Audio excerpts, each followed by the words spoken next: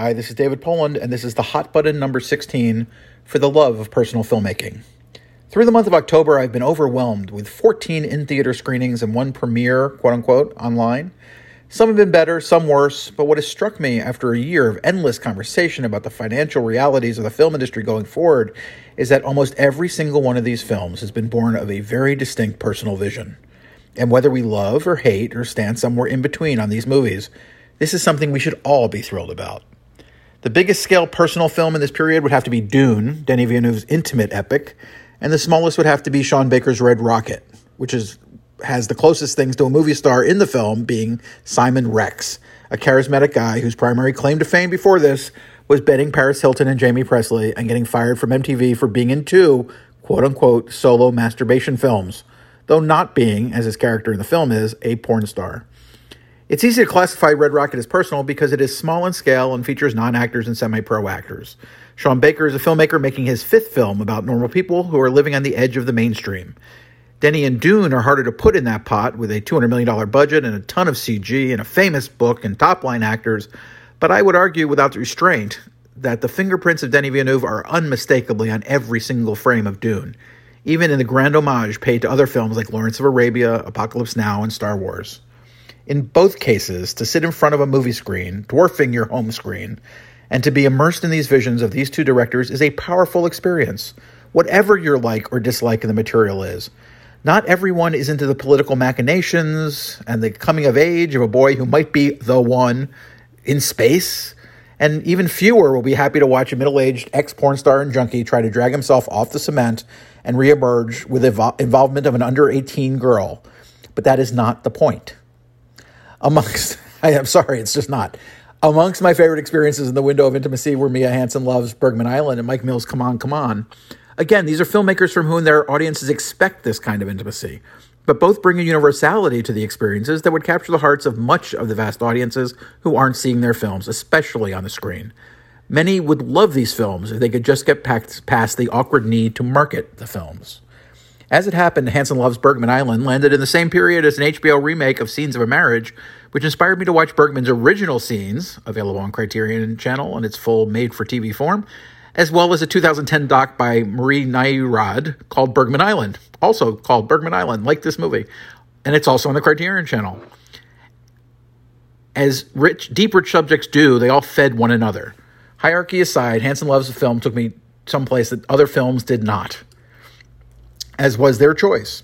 Tim Roth and Vicky Krieps bring a simplicity of humanity to their work, almost always, that is just astonishing, and Hansen-Løve manages to reflect on Bergman's work while never leaning in it to the point of kitsch. It didn't hurt that I was already on a journey with Tim Roth via Sundown, the fascinating Michel Franco film that I saw on stream from TIFF, Toronto International Film Festival, in which he plays a man seeking space from his life in Mexico. Franco is another rising star filmmaker who is fearless as he works through some of the most fearful experiences of human life. Come On, Come On is not as moody as Bergman Island, but it is deeply reflective. Mike Mills, who is known as an artist, though this is his fourth feature in 16 years, and none of them have arrived under the radar. His first film, Thumbsucker, premiered at Sundance with Keanu Reeves, Tilda Swinton, and Vincent D'Onofrio amongst the cast. This film is about a man and a boy in a moment. The man is played by Joaquin Phoenix, and he is a high-functioning lost boy weighed down by his past. The 9-year-old boy is played by Woody Norman. I wanted to say Woody Herman, but it's Woody Norman. A child of distinct intelligence and kindness, taking away, for the moment, from his mother, who's raising him, Gaby Hoffman, and his absent genius broken father. In a month or so on the road together, uncle and nephew will feed each other's deepest unknown needs, surprising themselves and each other. It's a beautiful film, shot in black and white and loaded with non-pro young people who are being interviewed about life by the uncle, who's a radio producer.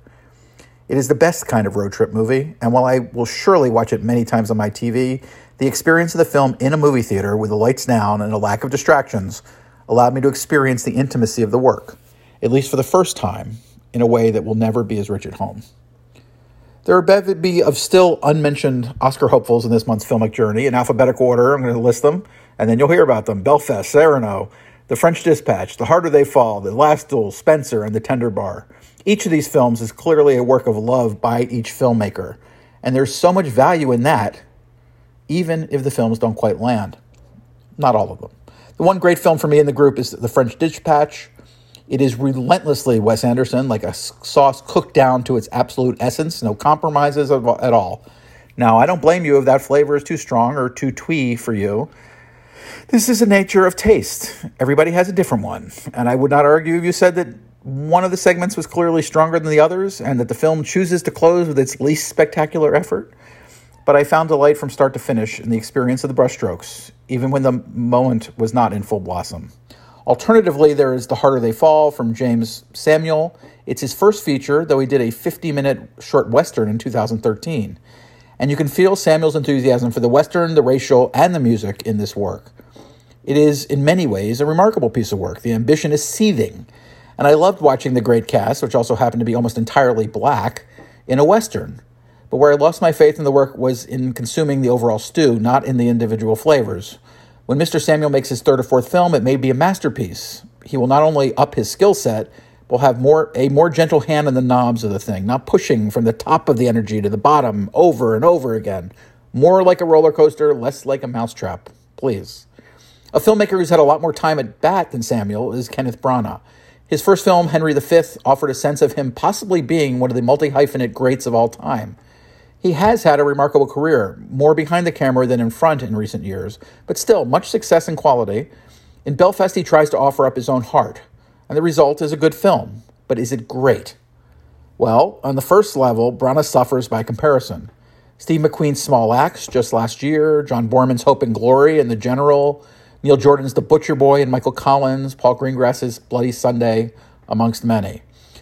But what really struck me about Belfast is that this is actually the perfect representation of Mr. Branagh. What is lacking, if you feel something's lacking, is what is lacking in the man. For some reason, what comes to mind, I don't know why, is the old story of Olivier and Dustin Hoffman. Why don't you just try acting, son? He is, as an actor and a filmmaker and a human, very charming and smart and interesting, but he is not a pain guy. One does not get the feeling he is plumbing the depths of his soul for his work. He keeps a distance. And while there are those saying that Belfast is from the kid's point of view, so it's not as painful, I'm not buying it. There are many beautiful, wondrous moments in the film, but I wanted to feel more. And still, I was comforted by the thought that this is who Branagh is, so I appreciate that deeply. Spencer is another film that only this filmmaker could have made. Pablo Larrain is the film. He could have made it with found footage, and he would have found a way to express what he was trying to express. It is also the main reason why I don't think Kristen Stewart is likely to win Best Actress here. It's the same kind of problem with Natalie Portman's performance in Jackie. The movie is so much the director, there is never a sense of ownership by the star. Spencer is a very specific flavor of film. It is high kitsch, but it is also like a classic silent German expressionist film.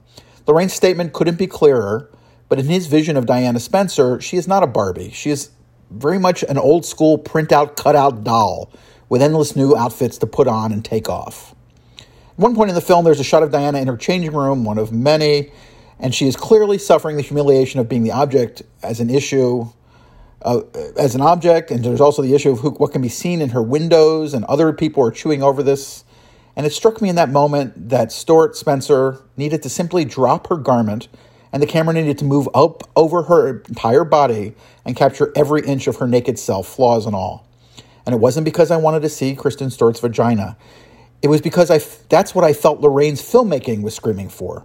Even though it was never an option, obviously, for a real-life movie star to indulge, proof of being human, real, not just an object. In that moment, it just screamed for it. Of course, had he done this, there would have been a giant wrestling match over whether exposing her was objectifying her in a different, perhaps worse way. I get that, but sometimes you just need to go the whole Judy Chicago. And if you want to find out about Judy Chicago, look it up on Google. Jackie had the shocks of other characters dealing badly with JFK's death. All Spencer really had in that regard is our thoughts about Lady Di and how she must have suffered. And I'm sure she did. But a gilded, diamond-studded prison, tough sell in 2021. The movie I really want to see is a Fantasia of Diana meeting up with Mikey of Red Rocket. Now that tandem would deliver shock and awe to the world. Cyrano is a movie about a man in love with a girl, both on screen and off. Peter Dinklage is a brilliant Cyrano, and Joe Loves Wright of This Roxanne has now bore a movie and a baby. I'm always happy to see Wright's work, as he pushes the envelope and himself. Sometimes he hits, sometimes he misses. But I have learned over time from the work and the man that this is quite intimate. And actors follow him into the breach because they feel that intimacy. My first deep dive into Wright, like most Americans, was Atonement, and I still remember being enraged by that oneer that he pulled off across the beach of Dunkirk. I hated it. But it distracted me from the intimacy of the other moments of the film, which were actually truly exceptional. I've since found my peace with his bravado as a filmmaker, and I look forward to it. The music in Cyrano just isn't magical for me, and as such, distracts from Dinklage's performance, which should have been earth-shaking. The Last Duel, that movie had an ambition of the very personal. 3 perspectives on a rape. But in the end, all 3 perspectives were too similar. And all the good acting in the film, though Affleck is atrocious in this movie, playing a role that he could easily kill in, but he doesn't because he doesn't want to show us how close to home some of the negative traits might be. That's my feeling, at least. And with all the master filmmaking by Sir Ridley and the amazing team that works for him, none of this could put Humpty Dumpty back together again. One piece of advice. If you're going to show an audience a rape of a woman they like and admire twice, there better be a good goddamn reason. The Tender Bar is a Clooney movie, George Clooney's movie, all Clooney heart. Obviously, it's not his story, but it is that warm, looking back at your wacky family feel that has made us love movies over and over through the decades. Okay, there's not a bad performance in the film, but as pleasant and heart-first as it is, it just doesn't add up to much. It's nice. I know that's damning with faint praise, and I don't really even have a suggestion of how I would try to improve it. I'd really need to see it again for that, too.